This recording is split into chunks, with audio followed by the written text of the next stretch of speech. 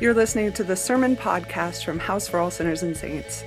We are an evangelical Lutheran Church in America congregation in Denver, Colorado, and you can find out more about us at www.houseforall.org.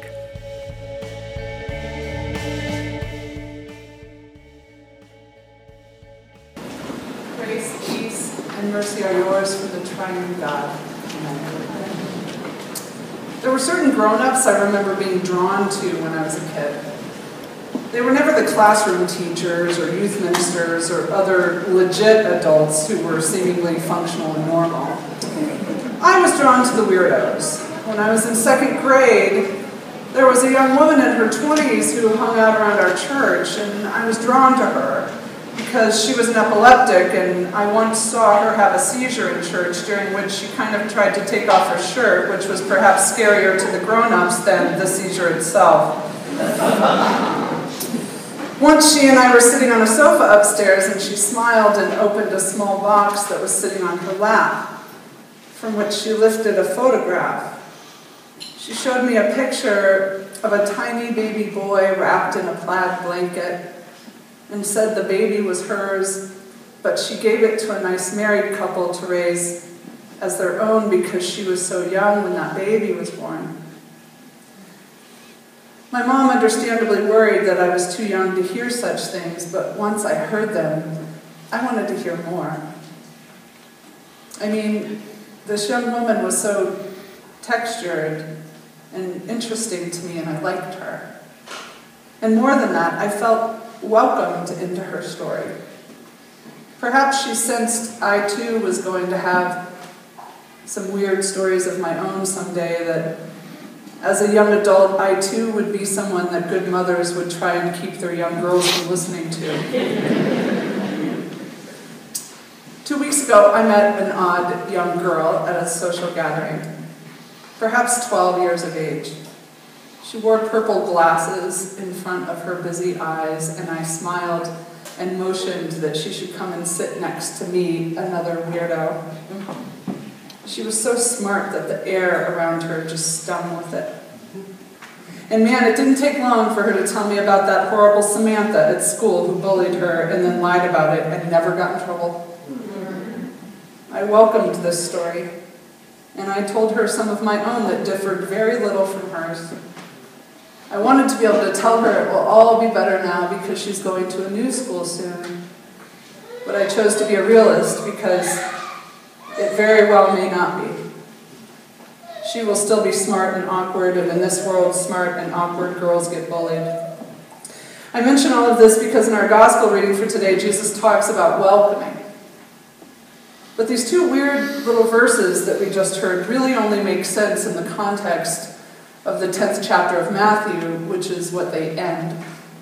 We've heard most of that 10th chapter of Matthew over the course of the last few weeks, but since like one, maybe two of you were not here every Sunday in June, here's a recap.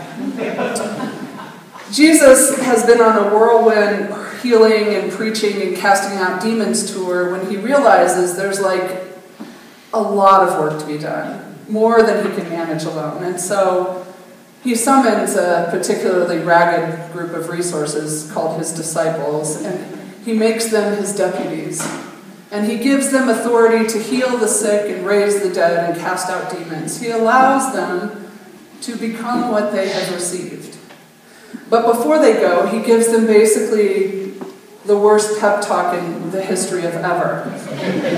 He's like, okay, don't take money or even a change of clothes. The food might suck and the people might reject you, but just if they do, move on. And there's a high wolf danger, and you might get arrested, but don't worry about that. Your parents are going to hate that you're doing this, and your whole family may reject you. The truth will all come out in the wash. It will suck, but you will be fine. Those who find their life will lose it, and those who lose their life for my sake will find it. And here's where we pick up for today. Whoever welcomes you welcomes me. Whoever welcomes me welcomes the one who sent me. And whoever gives even a cup of cold water to one of these little ones in the name of a disciple, truly I tell you, none of these will lose their reward. Since I've been thinking so much about some of the things in your own lives that are hard right now, I guess I just found Jesus' realism comforting. I mean, I love that as he sends out his disciples, he's totally realistic about what this is going to look like. It can sometimes feel like the promises of religion and spirituality can be delusional in their positivity. Just pray and have faith and do some yoga and everything will be rainbows and unicorns forever. Just cut out gluten. So simple. You'll be likable and your life will be easy and you'll always know what to say, but Jesus doesn't promise this. He loves us too much not to be totally honest. Sometimes relationships are strained. Not everyone will accept you. Hard things in life are just hard. The food might suck and watch out for wolves. And don't take other people's stuff personally. If they don't want to hear what you have to say, if they're uninterested in healing and wholeness, move on. Shake the dust from your shoes. BS will be revealed for what it is. And God has your back in the only ways that really matter. But then he says, some people will welcome you. Some people want to be healed. Some people will even offer you a smile and some cool water. This gospel thing, this healing thing, this forgiveness thing, this mercy thing, it isn't welcomed by everyone. Like, not by the magistrates or the religious leaders or maybe even your own family. So who is it? Who will welcome us? Who will smile and scooch over? Well, this week I started wondering if we were maybe given a clue as to who the people are who will want this thing. Which people want to be healed, which people want forgiveness and mercy, which people are unafraid of the truth because they have nothing to protect.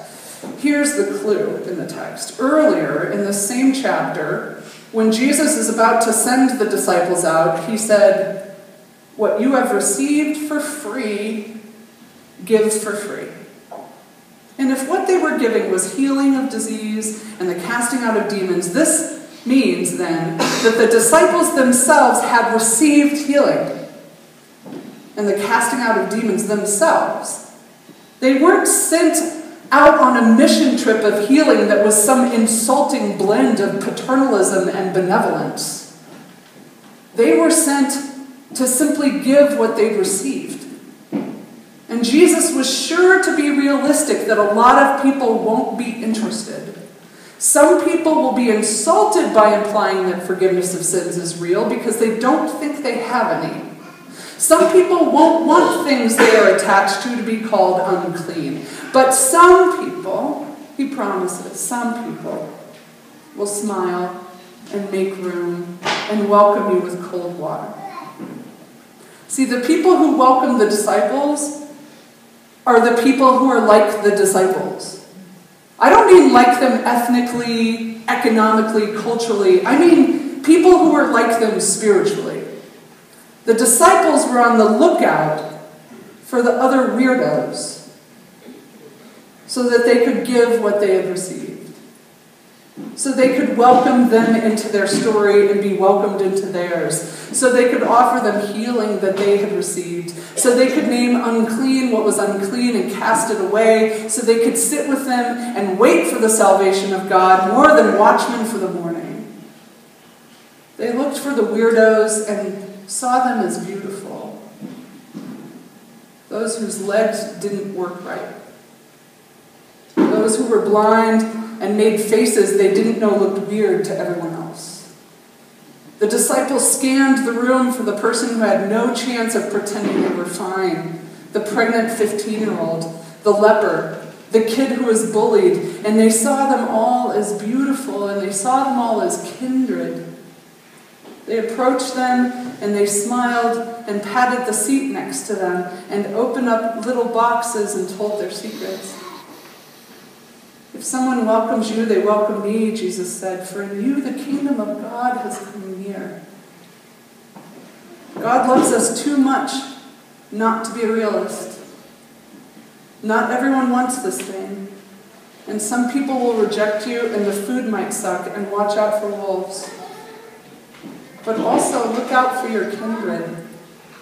They might not look the way you think they will, but you will know them by their welcome.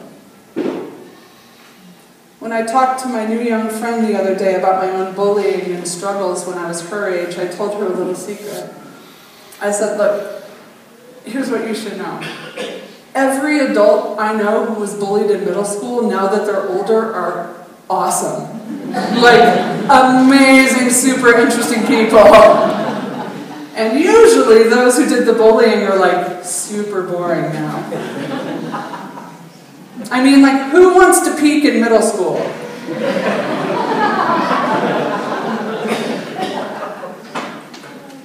And she smiled.